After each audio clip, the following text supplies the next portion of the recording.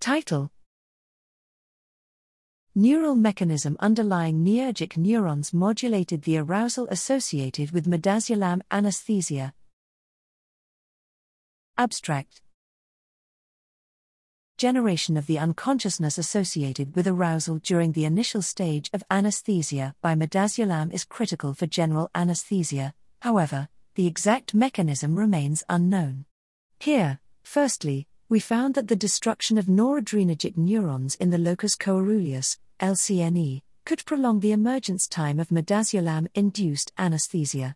Secondly, the same results were found by activation of the noradrenergic pathway between the LC and the ventrolateral preoptic nucleus, VLPO, using optogenetics and chemogenetics approaches, respectively.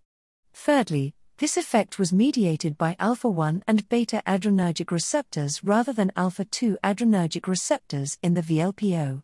Moreover, the noradrenergic pathway to modulate the arousal between the LC and VLPO was controlled by GABA receptors in the LC and VLPO in our models. Our data demonstrate that activation of the NEergic pathway between the LC and VLPO can promote arousal to prevent delayed recovery from midazolam-induced anesthesia.